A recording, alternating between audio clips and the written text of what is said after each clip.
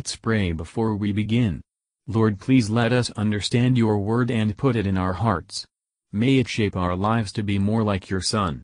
In Jesus' name we ask, Amen. Chapter 3. And Joshua rose early in the morning, and they removed from Shittim, and came to Jordan, he and all the children of Israel, and lodged there before they passed over.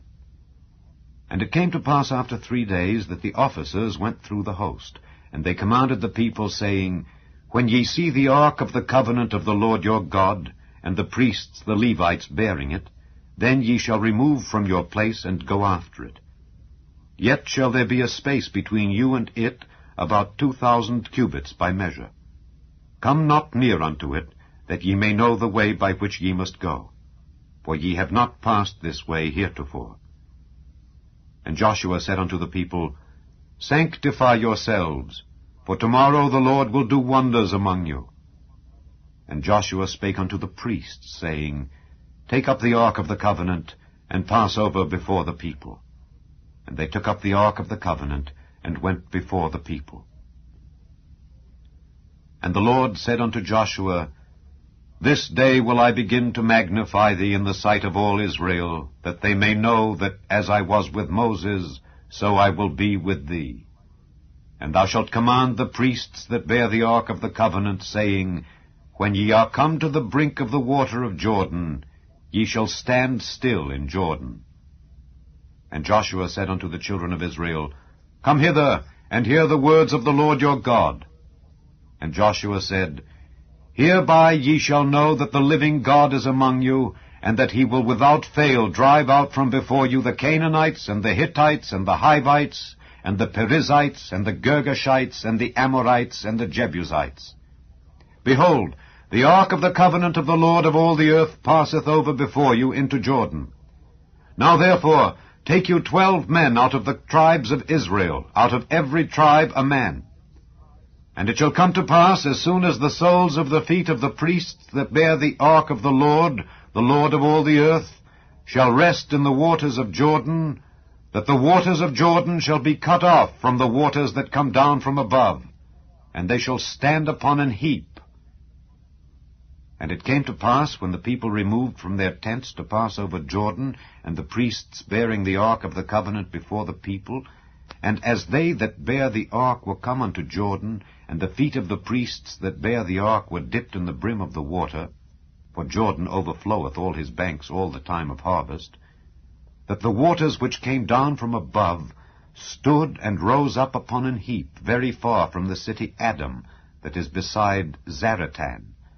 And those that came down toward the sea of the plain, even the salt sea, failed, and were cut off.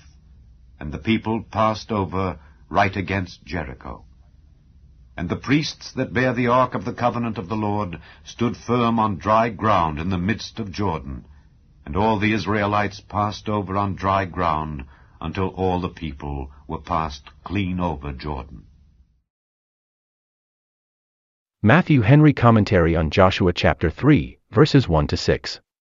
The Israelites came to Jordan in faith, having been told that they should pass it. In the way of duty, let us proceed as far as we can, and depend on the Lord. Joshua led them. Particular notice is taken of his early rising, as afterwards upon other occasions, which shows how little he sought his own ease. Those who would bring great things to pass, must rise early. Love not sleep, lest thou come to poverty. All in public stations should always attend to the duty of their place. The people were to follow the ark. Thus must we walk after the rule of the word, and the direction of the Spirit, in everything, so shall peace be upon us as upon the Israel of God. But we must follow our ministers only as they follow Christ. All their way through the wilderness was an untrodden path, but most so this through Jordan. While we are here, we must expect and prepare to pass ways that we have not passed before, but in the path of duty we may proceed with boldness and cheerfulness. Whether we are called to suffer poverty, pain, labor, persecution, reproach, or death, we are following the author and finisher of our faith, nor can we set our feet in any dangerous or difficult spot, through our whole journey, but faith will there see the Prince of the Redeemer's feet, who trod that very path to glory above, and bids us follow him, that where he is, we may be also. They were to sanctify themselves. Would we experience the effects of God's love and power, we must put away sin, and be careful not to grieve the Holy Spirit of God. Verses 7 to 13. The waters of Jordan shall be cut off. This must be done in such a way as never was done, but in the dividing of the Red Sea. That miracle is here repeated. God has the same power to finish the salvation of his people, as to begin it. The word of the Lord was as truly with Joshua as with Moses. God's appearances for his people ought to encourage faith and hope. God's work is perfect, he will keep his people. Jordan's flood cannot keep out Israel, Canaan's force cannot turn them out again. Verses 14 to 17. Jordan overflowed all its banks. This magnified the power of God and his kindness to Israel.